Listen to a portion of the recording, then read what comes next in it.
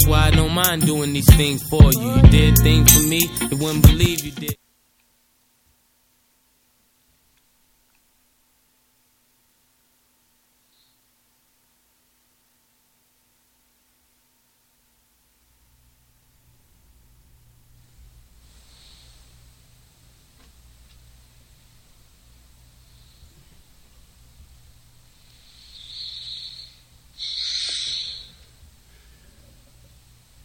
Good afternoon and welcome to the Council. I'm your host, Charlie Pacello, and we've got a great show for you today. So excited to introduce my guest here in just a few moments. I just want to do a quick shout out to our sponsor, RE/MAX Alliance. RE/MAX Alliance, if you want to buy a home in Colorado, you want to buy your dream home or sell your home, these are the people to go to. Go to www.homesincolorado.com. That's homesincolorado.com. These guys are fantastic. I've known them for a very long time. They have integrity. They have character. They want to help you to find your dream home. Go to these guys. Look them up. Tell them I sent you, and they're going to work their butts off for you. Go to www.homesincolorado.com. That's RE/MAX Alliance. Also, I want to offer to all of you who are listening to this from all over the world. I want to give you an opportunity to send me your problems, some of your issues. I want to be able to help you. I'm giving away a 15-minute free consultation to work with me. I will help you. I'll solve your problems. Send to my email at charlespacello.com. That's CHARLES. P as in Peter, ACELLO @gmail.com. Put in the subject line, help me, Charlie. And for 15 minutes, we'll have a free consultation. I will help you to solve your problems. This offer is available until December 25th. So if you're watching this afterwards and this is something that you need, this offer is up until Christmas, and it's something that I'm passionate about. We've talked about a lot of different topics on the show. Talked about divorce, talked about making better choices, how to make those empowered choices, any kind of trauma issues, anything that I can do to help you to recover and to get back with your life. Please contact me at charlespacello.com. That's CHARLESPACELLO @gmail.com. And in the subject line, help me, Charlie. Today, we are talking about a veteran's homecoming. And, this is one of the most important things that we sometimes miss as far as veterans coming back from combat or trauma, the wars that they've experienced, in being able to welcome them back into the community. It is such an important aspect, and they're often left alone to figure out how to do it themselves. And one of the organizations that I work with, and that Dr. Brooke with me, he was the president of the organization, Soldier's Heart, is that we try to help our veterans who haven't been able to make that journey home to come back home again. And one of the things about a veteran's homecoming is we're going to be transformed by these experiences. And we've got to look at people in our history who've been able to successfully make that transition, that transition from being a servant of Ares, which is a servant of the god of war, to a servant of Athena, which is the one who protects and shields and only uses war as a last result. But I want to point someone out to you that I think really exemplifies someone who experienced war and made a profound contribution to the world and to how he was able to make his war wounds and turn it into something good. And that was St. Francis of Assisi. Francis of Assisi was born in Italy in 1182 to Pietro de Bernardone and Lady Pica. His mother was a beautiful woman from the south of France. And young Francis, he lived a life of luxury. He had everything. He was spoiled. He indulged in lavish parties. He drank lots of wine. He serenaded young girls at night. He merrily passed his days in excess and debauchery. And Francis was a natural leader. People followed him. And he loved to sing and he loved to tell jokes.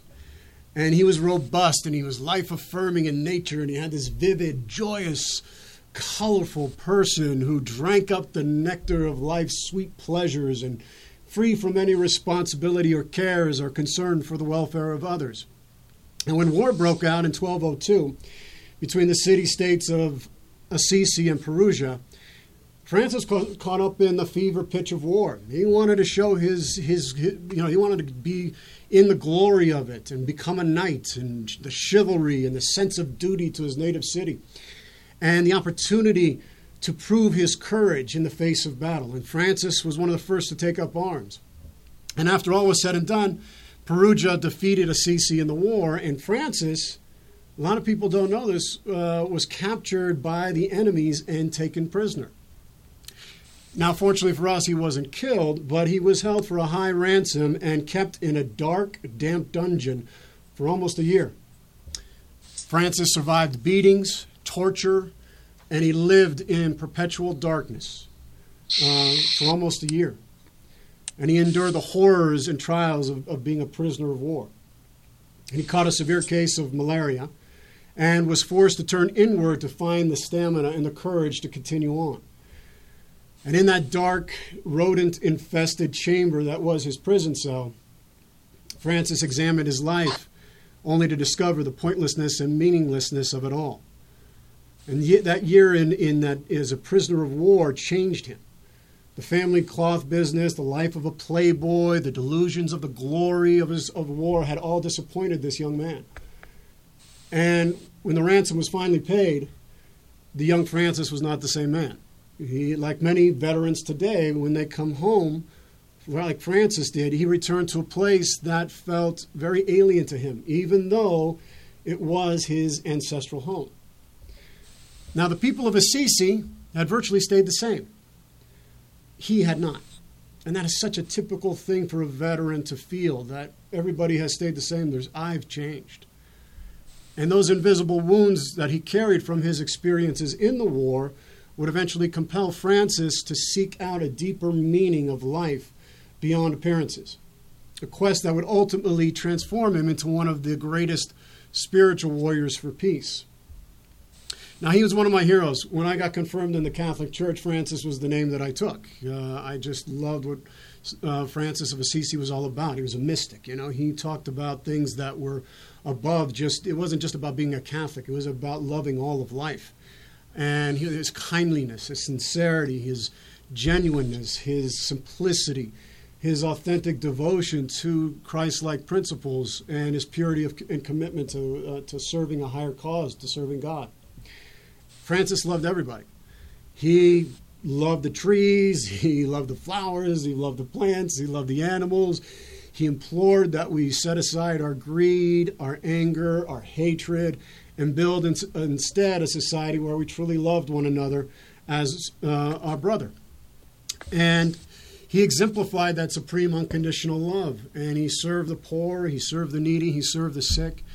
And he had a purity of heart that was untainted by the avariceness, the lust for power and greed, the violence and selfishness of his time.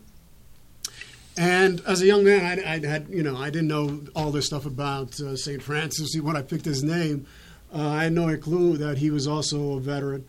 And when I suffered from my moral trauma and the trauma and the moral injury that I experienced, I disavowed God. I turned my whole life. I became pretty much an agnostic or an atheist. And it wasn't until I reached my crisis point that I turned back and became connected back to Francis and realized our intimate connection that we both shared. So Francis was alienated, isolated. He was withdrawn. His father, Pietro, wanted him to take over the mercantile business. He didn't want to have anything to do with it. He was aimless. He was wandering around the countryside, immersing himself into nature. And then he came upon this dilapidated church, and that's when he heard the voice of Jesus that said to him, Francis, rebuild my church. And so he decided to repair this little church and built it back up again from the stones. He sold some of his father's clothes. He stole them in order to purchase the tools and the mortar for the building. And his father got very upset. He was in a rage over all this stuff. He couldn't understand what was happening with his son. His son was singing and preaching in the center of Assisi and making a fool of himself. And Pietro decided that he wanted to disown his son, to disown Francis, that he was a disgrace to him, disgrace to the family name, and he declared in front of the bishop and the whole city that Francis was no longer his son. And all eyes turned towards Francis to see what he was going to do next. And Francis was really dressed beautifully. You know, he had those beautiful clothes that they had at that time. And he moved towards the center. And before anyone could stop him, he disrobed all of his clothes. Francis, in that moment, renounced his allegiance to his father in front of all of Assisi. And he was standing naked there before the entire world. And this gesture symbolized his renouncement of this commercial, greedy, violent, selfish, warmongering world of his earthly father. And he was no longer going to be defined or identified as the heir to a mercantile legacy, which deified money and power above love and compassion and social justice for other people, for the poor, the sick, and the needy. And from that moment on, he would serve a higher cause, in devoting his life to these principles of perfect patience, poverty, simplicity, chastity, and love. Now, when we examine the life of St. Francis, we discover that here's a path to becoming a peaceful warrior. It's just one path. And all warriors can relate to this. It follows the same hero's journey articulated by the late Joseph Campbell. We heard the call to glory. We heard the call to serve, to our duty and honor in defending the people of our nation. We're confronted with the terror, the horror, and the brutalities that we see in war, which shatters our innocence and covers us up with the sins of immortal crimes. And consequently, we lose our connection, to the sanctity of life. And we're filled with all this grief and this rage and this despair and total hopelessness as we're trapped in this underworld. And we are disillusioned by the entrapments of the world. Commercialism, our love of war, the rage against those who profit off the deaths of innocent and our brothers and sisters. The frustration over what war does to people and the public's blindness to the truth. The moral outrage at the avariceness, the lust, and the perpetration by the powerful to control the hearts and minds of people through distortions and lies. And the exasperation felt by the petty trivialities of what people are concerned about, what they cling to in their day-to-day lives. They don't know how precious life is. And so these are some of the truths that warriors have to face and what they're looking at and walking around aimlessly trying to find that. And it can be a very lonely odyssey that a lot of veterans go through. And usually there's a lot of tests and obstacles that veterans have to face when they come home. And it can, without any kind of guidance, it can lead to teetering on the edge of their own existence. What happens is our initiation is not done. We've got to complete that. We've got to identify, we've got to integrate, we've got to assimilate those characteristics of the warrior archetype with the virtues and values of those sacred principles. And we've got to have that clarity of thinking and discernment, that proper aggressiveness in maintaining peace and concord and our ability to evaluate circumstances in the moment and combine that with courage and fearlessness and an unconquerable spirit with the recognition of the interconnectedness of all of life. And now science is proving this. If you just do a little research into quantum physics, you'll notice that everything is interconnected, and the discoveries that are being made are really profound truths. And above all, peaceful warriors are loyal to a cause greater than themselves. The right for every human being to live in this world with peace and justice and harmony. And even if you don't believe in God, you can understand this. And you can establish a sense of compassion for every person's right to exist while doing your duty. And this can be accomplished. How do we do this? How do we enact this? This can be accomplished by directing that energy to preserving, protecting, and honoring all life. And through those cultivation of those moral and ethical virtues of courage, of kindness, and benevolence, fortitude, selfless service, and caring for the plight of others, channeling that warrior energy towards restitution, reconciliation, and rebuilding efforts for those war-torn countries where those memories still haunt the people. A commitment of all nations to put down the sword of Ares and pick up the shield of Athena, using war only as a last resort when all other means have been exhausted, and there is a definite, verifiable threat to the lives of the citizens of the country. And most importantly, the cause must be noble and just. There's no question we must stand up to evil. And lastly, we can teach others, even our enemies, how to love one another, because when we understand the preciousness and fragility of life, we can learn to be able to live together in this world. And we do this in small ways every day. For example, we extend a hand of truce rather than challenging a person to fight. We engage the community and build things together. We enact and participate in cross-cultural activities to learn more about each other. We put down our arms and demand constructive, peaceful solutions to our collective problems.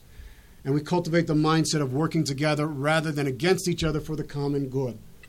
All these and more are practical expressions of brotherly love elder warriors can embrace and inaugurate in the years to come. And you don't have to be a monk or a priest or a rabbi or a guru or become like someone like St. Francis and become celibate and renounce all the pleasures of life to become an elder warrior and a peaceful warrior.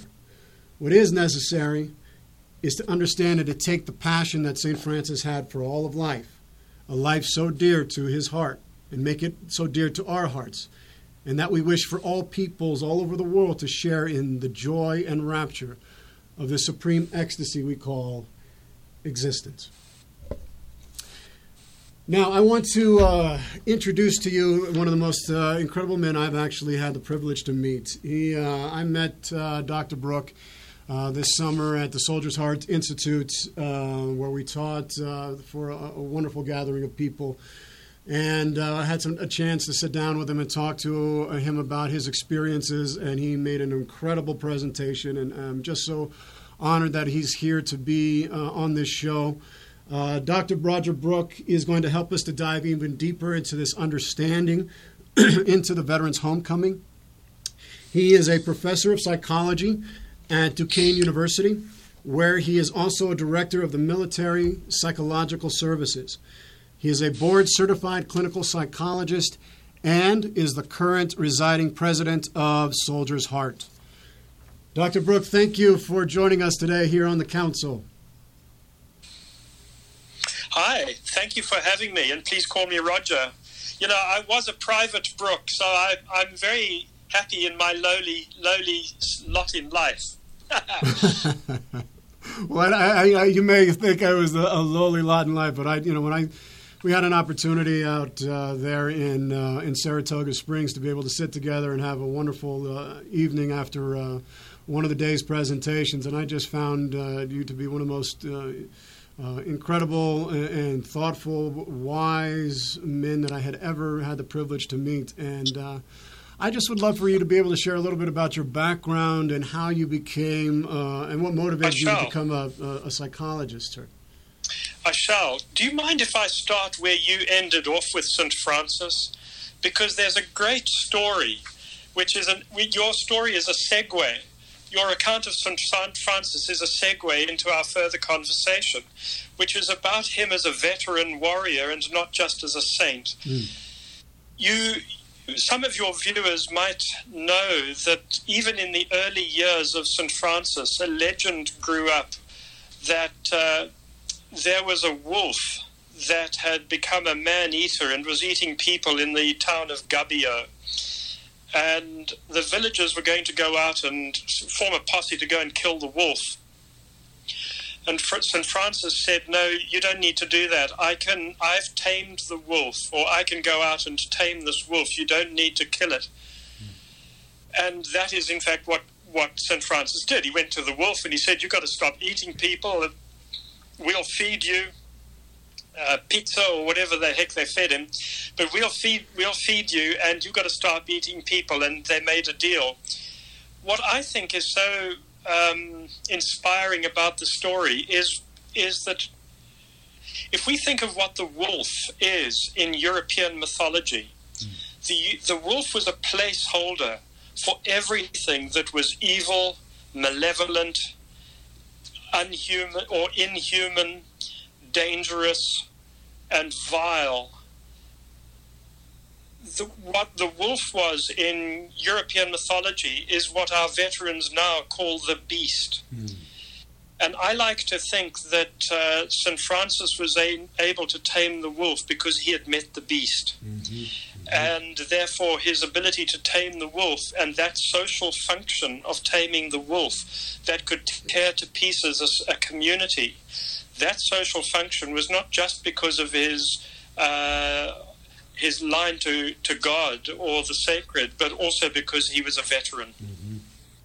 I think that's such an important part too. You know, it's that beast within that every veteran has to deal with, has to face, and you know, it is. If we're not making friends with the beast and understanding and taming that wolf within us, it will propel us. It becomes a propellant, and it drives, and it excites, and it just takes us something outside of us to trigger that. And if we're not being able to tame that within us, I think that's such a wonderful metaphor. To put our own darkness on the cross. For another example, since we're here in the Christian terminology, that it can consume us and overwhelm us when we come back home. Is it something that drove you to becoming a psychologist, Roger? I think that most of us who became psychologists, particularly psychotherapists, find that our motivations and origins reach into obscurity. Many of us will admit that we started our training when we were about 3. What I will say is that I've always been drawn to finding words for the unspeakable, and I've been drawn to... I've always had a kind of an empathy and a sort of I'm drawn to the edges of human experience and of suffering. Well, you were in the military, right? When you were from South Africa, and Correct. You were in the service there, so you certainly have a prime experience of the whole journey that a veteran has to go through. So, could you just talk a little bit about your military experience there in South Africa? I mean, you've said some amazing stories with me. Well, I think the brief version is that as a young white man finishing high school, I was simply drafted. There was 100% draft for young white men leaving high school, and you went off and joined the army, and you didn't think much about it. I volunteered for training in one parachute battalion, partly to impress my girlfriend, which it didn't, and partly because of the challenge. And I did have the advantage of having served in an extraordinarily elite unit. I think the other thing that I understand military culture. I'm not a combat veteran. Most of the war in Angola and so on happened after I had left the army. So I'm not a combat veteran, but I did the training and I served in a unit that in fact saw a lot of combat after I'd left it. I understand military culture, and it left its mark on my life. In fact, a couple of years ago, I phoned an old sergeant of mine, a sergeant, he was known as Snakes, Sergeant Snakes Sneeman, and it was something of an impulse, but I found his phone number, and I said to him that there was something I wanted to say. When he answered the phone, I will say I recognized that voice, and it still made me go cold. But I told him that I didn't think of him every day, but that there hadn't been a day in my life when he was not on the horizon of my world as an example and as a requirement, and that he had made me a better man. The other thing I'll say about my experience, especially being South African, is that I think I experienced a lot of the contradictions that many, particularly Vietnam-era American military folks feel, which is a significant pride in being in a remarkable unit, but also quite conflicted and about the politics and all that sort of thing. And so I've sort of been all over the place. I'm a paratrooper. My personal political philosophy is probably based more on Mahatma Gandhi than non-violent action. And, I'm a kind of a liberal, and I was a white South African paratrooper, and I am kind of this massive contradictions, which I do think of myself actually as patron saint of contradictions. Wherever you are, I'm there too. Well, I feel the same way. That bond that you have with the guys and the gals that you serve in the military with there's a certain bond that you have just because it transcends. It goes beyond any kind of politics that you may have. You're willing to sacrifice and give your life for somebody else, for your brother, for your sister, and that's for only a few people. Around the world. I think it's a very small percentage, maybe 1% of the population that ever really understands what that is and that kind of profound love that you have for them. Even if you don't call it that, it's something really unique. And you don't have to have any kind of political ideology that defines that. It goes well beyond that. You can associate and understand the need and for that kind of depth of feeling that you have for your brothers and sisters in arms, and I also am a contradiction as well as you. I understand the dynamics of one side. I understand. I'm also leaning more towards Mahatma Gandhi and nonviolent aggression, only using it when necessary and absolutely necessary, because I understand how just from being on this side what the cost is on the other end. What the cost is to the souls of the people who come back, and how detrimental how it ripples across families and generations and cultures. And if we're not addressing those things, these things perpetuate and continue on generation after generation.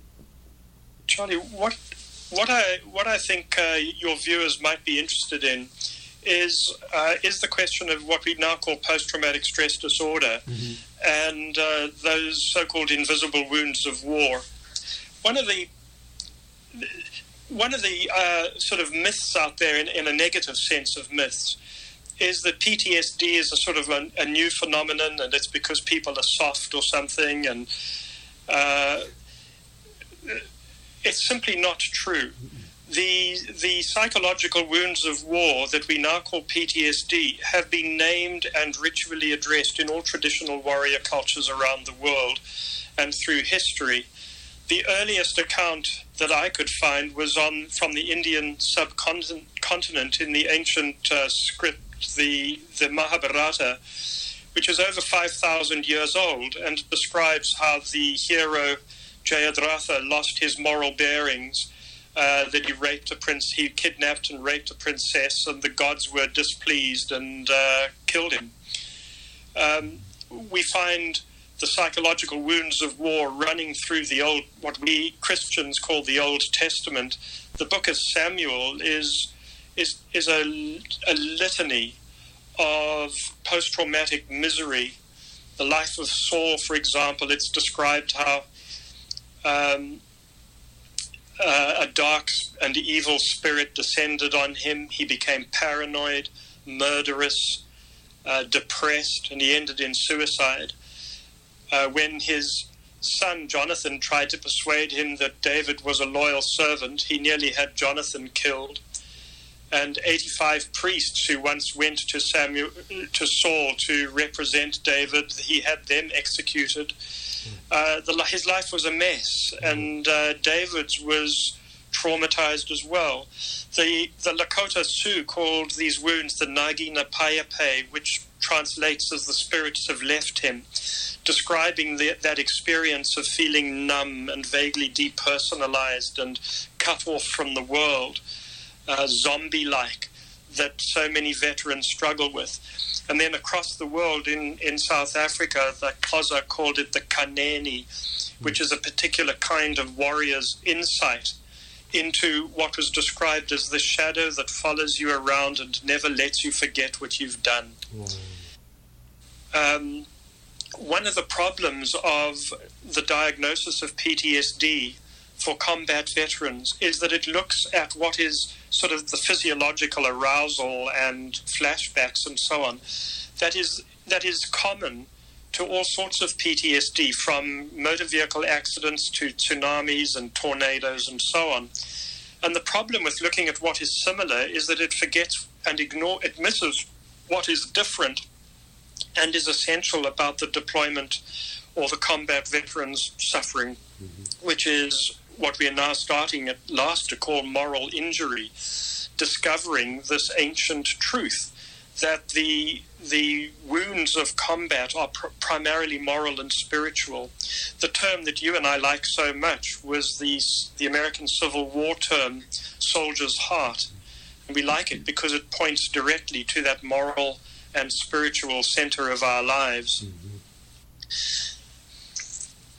The other thing I would say, by the way, is that when we understand combat PTSD as a human universal and not as a psychiatric illness, then that itself, fundamental reframing is inherently transformative, because in all those traditional warrior cultures, the experience of combat and its so-called, what we call its trauma, was understood as an initiation onto a pathway of moral and spiritual development through the lifespan, which was known as the warrior's path, and was ritually endorsed and sanctioned and honored by the local community.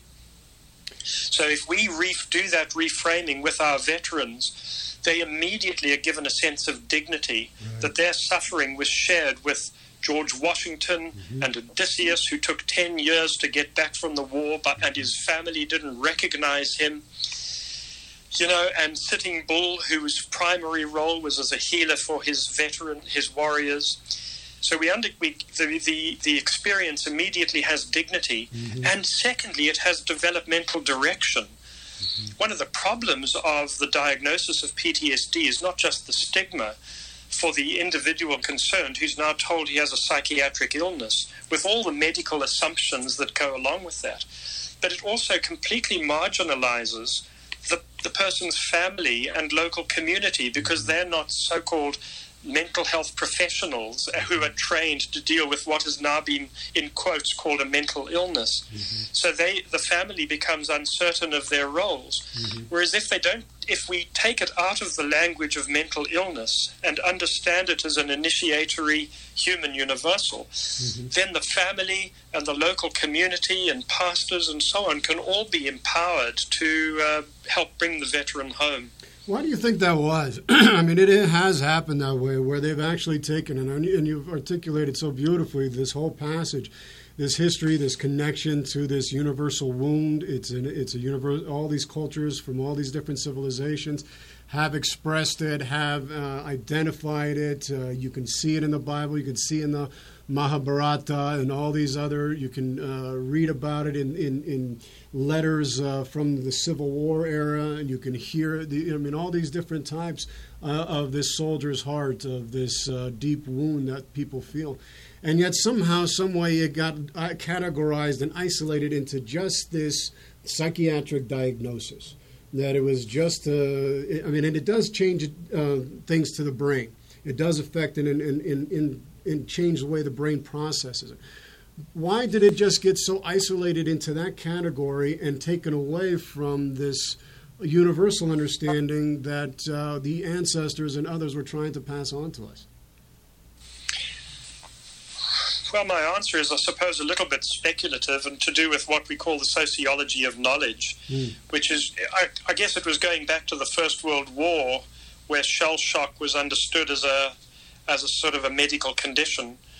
The rise of science and medicine, materialism and biology, the decline of a spiritual understanding of human life, the rise of medicine, all those are significant factors. And more recently now, of course, we have the massive weight of the pharmaceutical industry.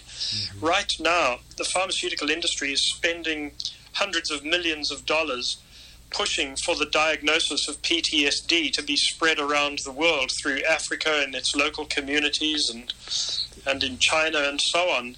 And these are not just medical diagnoses. These are what we call social constructions. These are our societies or ways of interpreting experience as a medical condition. And it's largely a marketing issue. I have colleagues right now who are very critical of the sort of what's called the language of trauma being marketed to local African communities, for example, who have been successfully dealing with trauma since time immemorial. But now, instead of their rituals and their understandings being honored and carrying on, they're persuaded that those are all sort of superstition, and to become modern they need to be scientific, and the people who are suffering have a medical condition, and it marginalizes the local community, and voila, we can sell them hundreds of millions of dollars worth of pills. Wow. I'm rather cynical, but I don't mean to be cynical, but that's the truth of it. Wow, and I think that's so important for this audience to hear, because many may have not heard that so clearly articulated before. Thank you. Just a quick radio announcement. You are listening to this fantastic interview with Dr. Roger Brooke here on KUHSdenver.com. That's KUHSdenver.com. We are broadcasting not only here in Colorado, but all across the nation and all across the world. We are having people tuning in from every continent, almost in so many different countries. I just want to honor and thank all of you for tuning in and listening to this program, the Council. Without you, the show wouldn't be possible. So thank you very, very much. Roger, what is what is the meaning of combat experience and its aftermath in PTSD symptoms? Is there a purpose to it? What psychic function? What psychic function does it serve for the veteran? That's really what a beautiful question. You know, I do have. This is where I would have to say that my training in the Jungian, the Swiss psychiatrist and psychoanalyst Carl Jung, the Jungian tradition is really helpful. That and the psychoanalytic tradition. Our training, in the whole purpose of military training, is to enable you to live through experiences competently, without fully experiencing them. In other words, without experiencing them with the fullness of your humanity. In the middle of a firefight, or when all hell breaks loose, if you had to experience what's happening with what I call the fullness of our humanity, you wouldn't be able to function. Mm-hmm. It would be overwhelming. And the whole purpose of training is precisely that you can live through that situation competently without experiencing it. So that's wonderful. But it does mean that later, I would say that all trauma is experienced or lived through twice.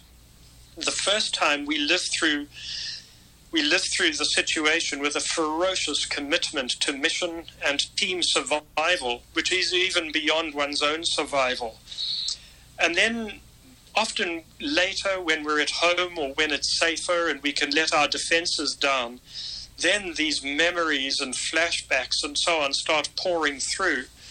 And I understand this really in the service of the recovery or the reclamation of our fuller humanity, where we, in these memories and feelings, we can experience. Am I still on live? It's got a poor connection there. Yeah, you're still on live. Okay. Yep. Where we can experience for the first time what was lived through without experience originally. And I don't know if that made sense, if I should repeat that. It's that in afterwards we are then experiencing for the first time what was lived through without experiencing it fully originally. Mm-hmm. And we experiencing it for the first time in these memories and flashbacks and so on is in the service of the recovery of the fullness of our humanity. Mm. Wow. And that can be transformative. It often, if I can keep going, it often has a profoundly ethical dimension. For example, I have worked with so many veterans who have nightmares of the dead, or they are haunted, if you like, haunted by faces of the dead, which include the dead enemy or dead children in a combat zone. And there's no amount of alcohol or drugs that is ever going to be able to heal from that. But I think that we are experiencing the misery of those dead children and the shock of the dead enemy, which I remember one person said, I always remember their faces, and they know it's the last second of their lives, and he's just haunted by the dead like that. I think that these images of the dead come back to us because we need to make peace with the dead. In all traditional warrior cultures, making peace with the dead is considered necessary for healing. You know how the Lakota Sioux and the Plains Indians, we used to see them on movies and so on, they'd kill an elk or something, or a buffalo, and they would pray for the spirit of the buffalo and give it thanks. What people don't know is that they used to pray like that and honor the spirit, the dead enemy as well, so that the dead enemy could go on to the next world. I've had many veterans from these recent wars. Finally, they will often just say to these faces of the dead, "I wish you well. Go to Allah." Sometimes they will pray for them. And in some way recognize the humanity of the dead, including the dead enemy. And in doing so, there's a strange kind of peace and settling down. The nightmares will frequently, in fact, nearly always stop. Sometimes there will be particular rituals that they will do, like on Memorial Day, we'll plant a tree in, say, the name of a little Vietnamese girl or a little Afghan girl or something like that. And then the veteran will talk to his own daughter or a niece or something and say, there was this little girl that I knew and she died, and let's pray for her. Mm-hmm. And in this way, in making peace with the dead, there's a very deep sense of peace. Sometimes there's an experience that these hauntings, these figures that haunt us in our dreams, in our nightmares, are sort of subtly transformed into being more like guardian angels. Mm-hmm. I was so touched when a man told me that he had come to pray for this little girl as a kind of an angel who could help him be a better father to his own daughter. Mm. For example, it was very touching.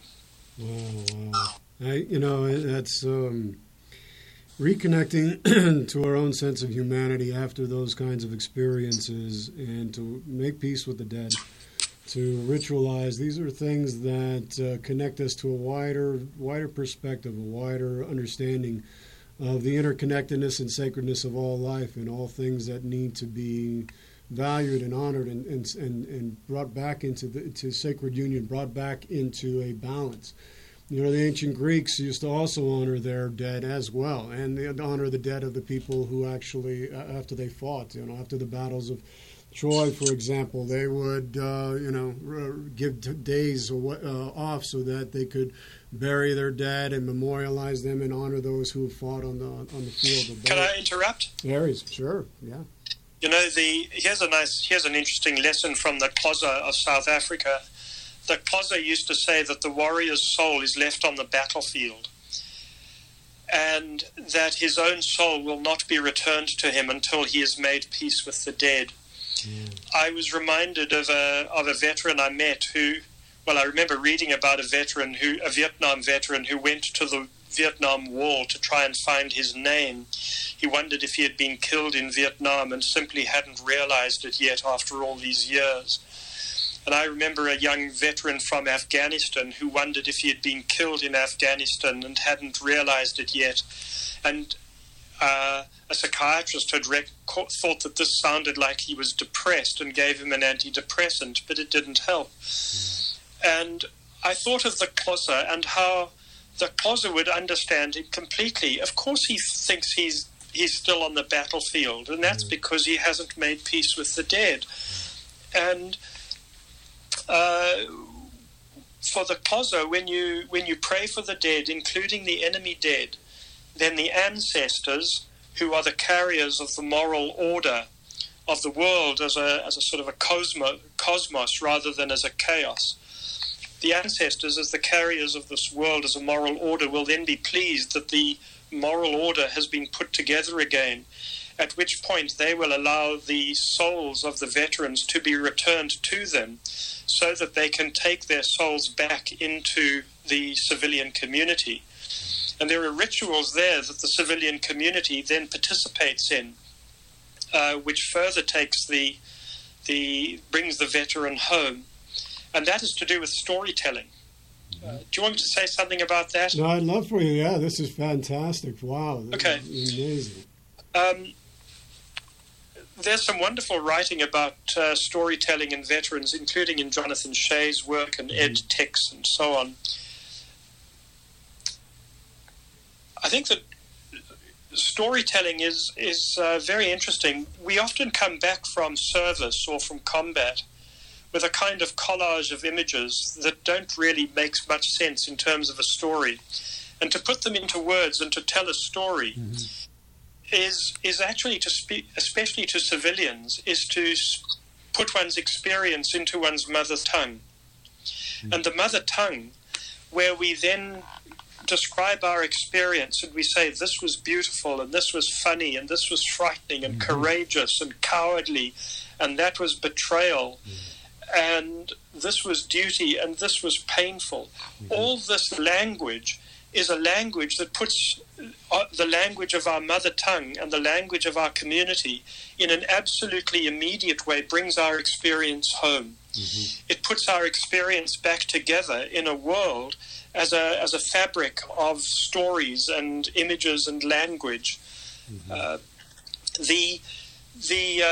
go back to the Xhosa, some of your viewers might remember when South Africa had its transformation and Nelson Mandela became president. In the years after the end of apartheid, the Truth and Reconciliation Commission, which was founded by Bishop Tutu, was a process. It was a commission in which people would go to the commission and they would talk about what they had done, where they had worked for the security forces or other various splinter groups and so on, where they had killed people and buried them.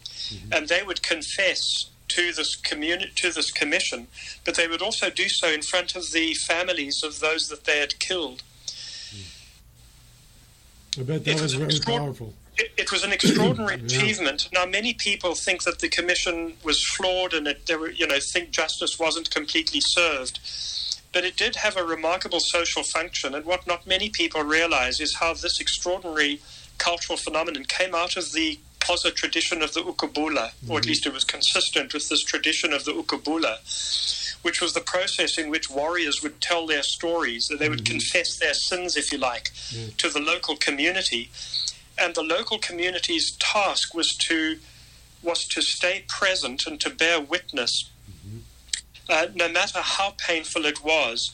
And in this way, they would take responsibility for the violence that had been done in its name. It's such an important thing. Profoundly healing. Yeah.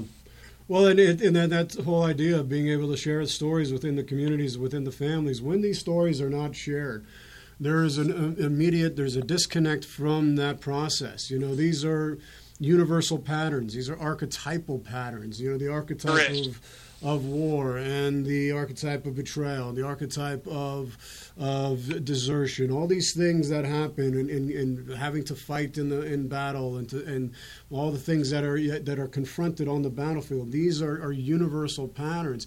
And when they're not shared into the greater context of the family and the community, in a story that helps people to understand what they did and why they did it, and to be able to share those burdens with them so they're not having to carry it all on their own. That's one of the primary reasons I think that the suicide rate within veterans is so high right now, is because they haven't been able to have that sense of community and returning into that community to serve as an elder, to share their stories in a meaningful way that gives the people a deeper understanding of what war does and what war can do and what they did, so that they're not having to shoulder all these immortal crimes on their shoulders at the expense of their own lives and for everybody else. And I think it's, we don't do that in our society as much. Some of the stories that I heard when my father shared some of his stories to me, it was there was an immediate bonding that happened. You understand there's an immense love that you have for this person and what they did, and you understand, oh my gosh, and there's a sense of dignity that you feel for this person. You carry it. It gets passed down in a healthy way through the generations. You're able to hold that space in a way that's dignified and filled with respect and admiration. And when these veterans don't get to share it, we don't grow. We just we allow them to suffer by themselves, and that's not right. One of the things that I think is quite interesting I'm very aware of is that when a veteran has a civilian therapist, such as we do in our clinic at Duquesne University, that there is something much more meaningful happening than merely what our society has called counseling or psychotherapy. That this process by which a civilian therapist is bearing witness to the tale and the stories of the veterans is participating in this ancient archetypal ritual in which the civilian communities are bringing the veterans home through storytelling. That the private grief has to be held in some kind of communal mourning. One of the things about it in the family, by the way, is that then it becomes part of the family's legacy. You know,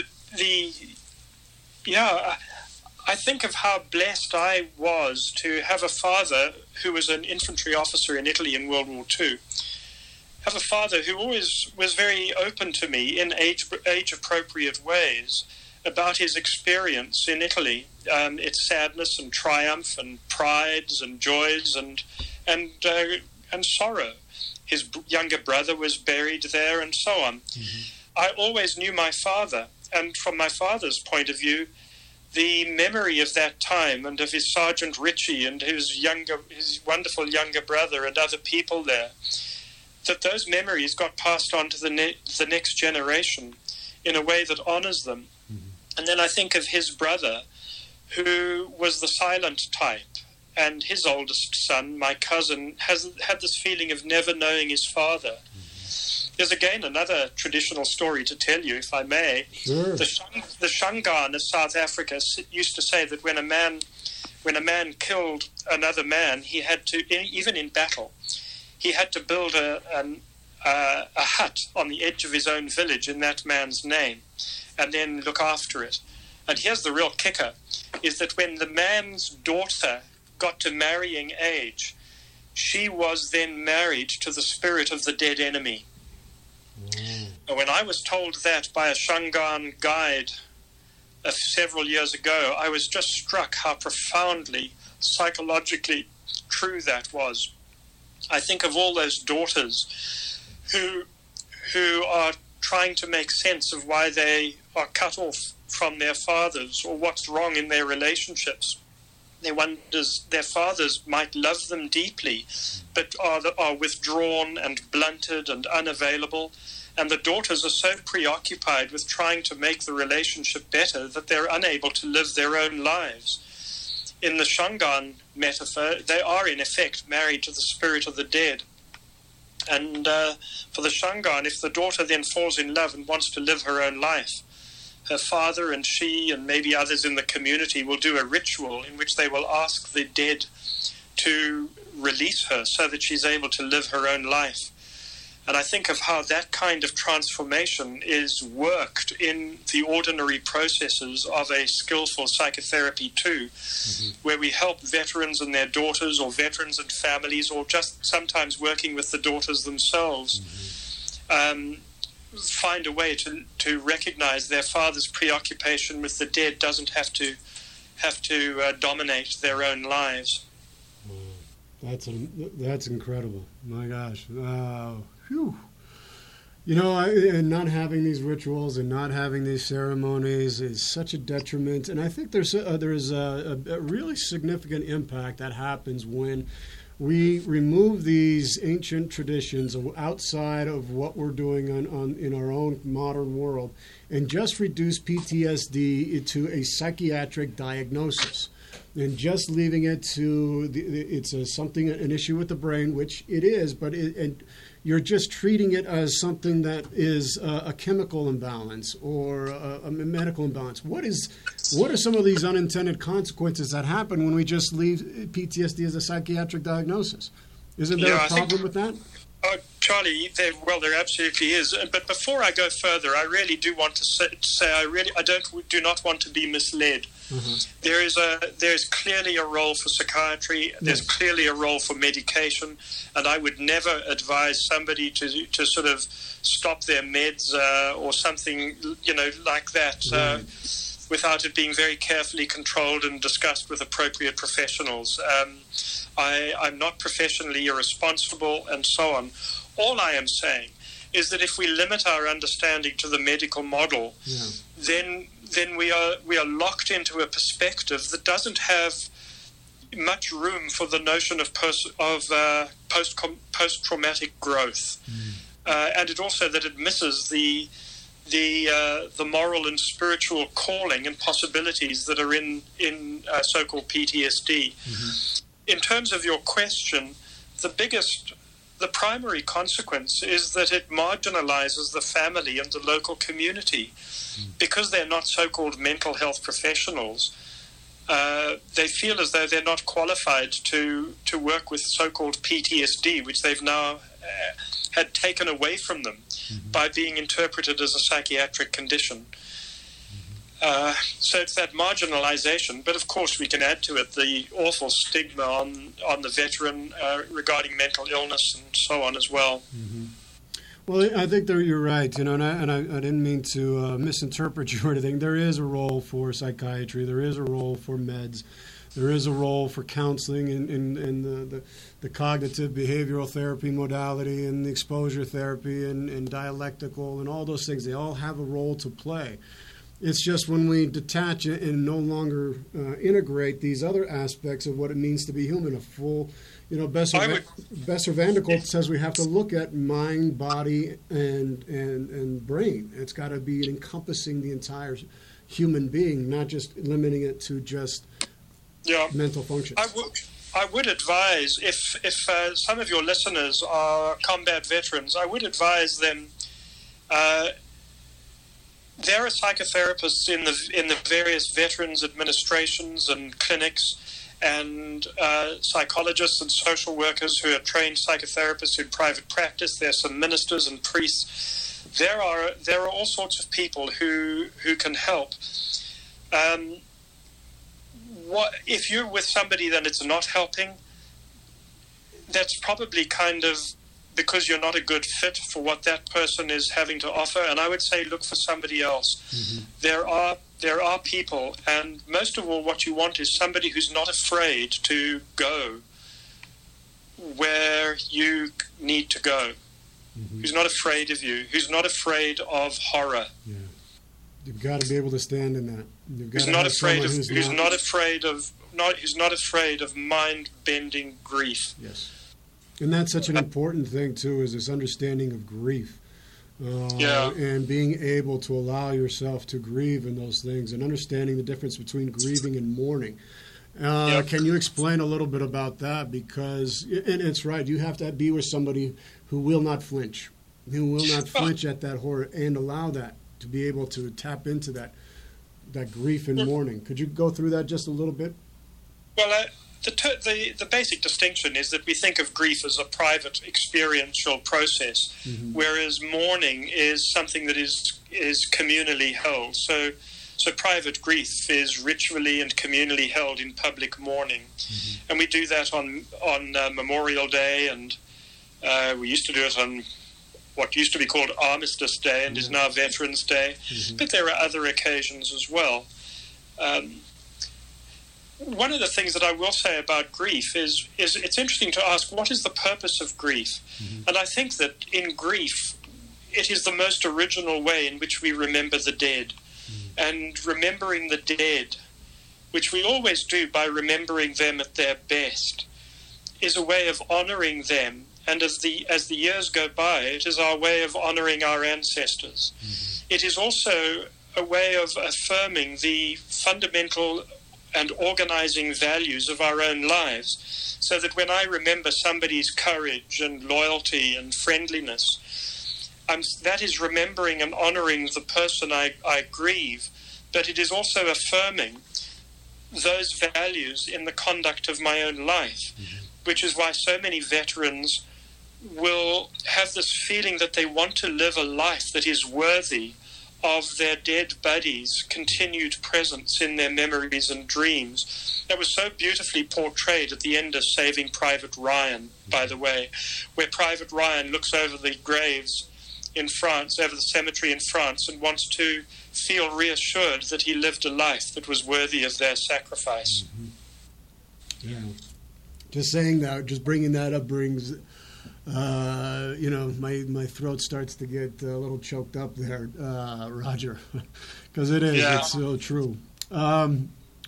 Roger, we've only got a few minutes left. We're out of time, aren't we? Almost. We just got to, if we could we'll go over just a couple minutes and go over just some last questions. I'd love for you to elaborate just a little bit about how you work with dreams with veterans, and because you incorporate both the clinical work and dream work, and then just the event that you're going to have at Duquesne on Friday, November 2nd. I know you've got a big veteran event that's there, and for people on the East Coast who are listening to the show who might want to attend, I know that's such a great event that you have about to come up. And then the last question that I would have is one bit of wisdom. I ask all my guests, what one bit of wisdom could you give to this audience to carry forth in their life? The question of dreams is too complex to answer very briefly, but let me say that I think that dreams, particularly recurring nightmares of the dead, you can help, but you can help with them, put those nightmares to sleep, but you do need to be with somebody who really knows what he or she is doing.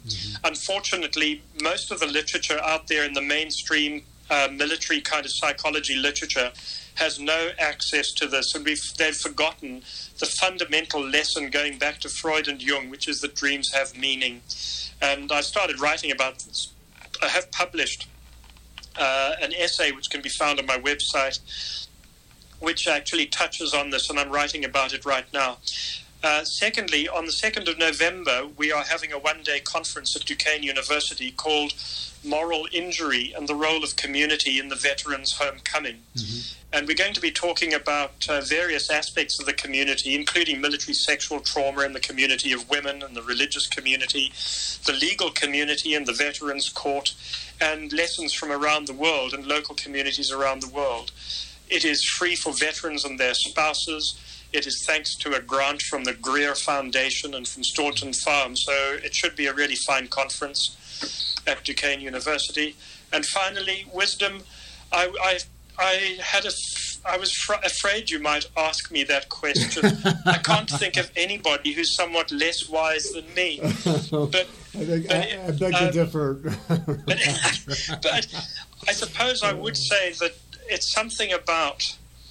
I think it was a Sufi saying, which is that God will break your heart over and over and over again until it stays open. Oh, wow.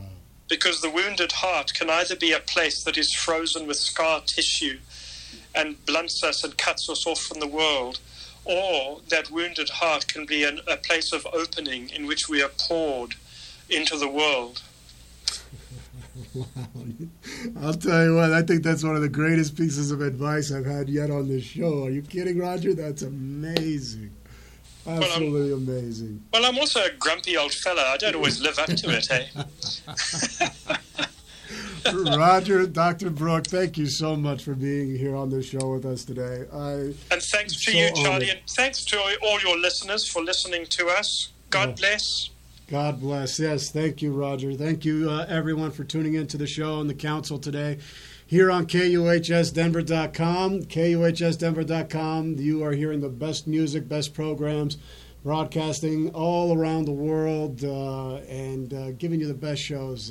They're wonderful people here. I can't thank KUHS Denver enough for allowing me to have this show and to be able to share this out with all of you. And without you, the show wouldn't be possible. Thank you, folks, for tuning in. We are done for today. We will be back in a couple weeks. Bye-bye. And I just wanted to say that the council is adjourned. May you all be well. May you all be free of pain and suffering. And may you all be whole. God bless. Bye-bye.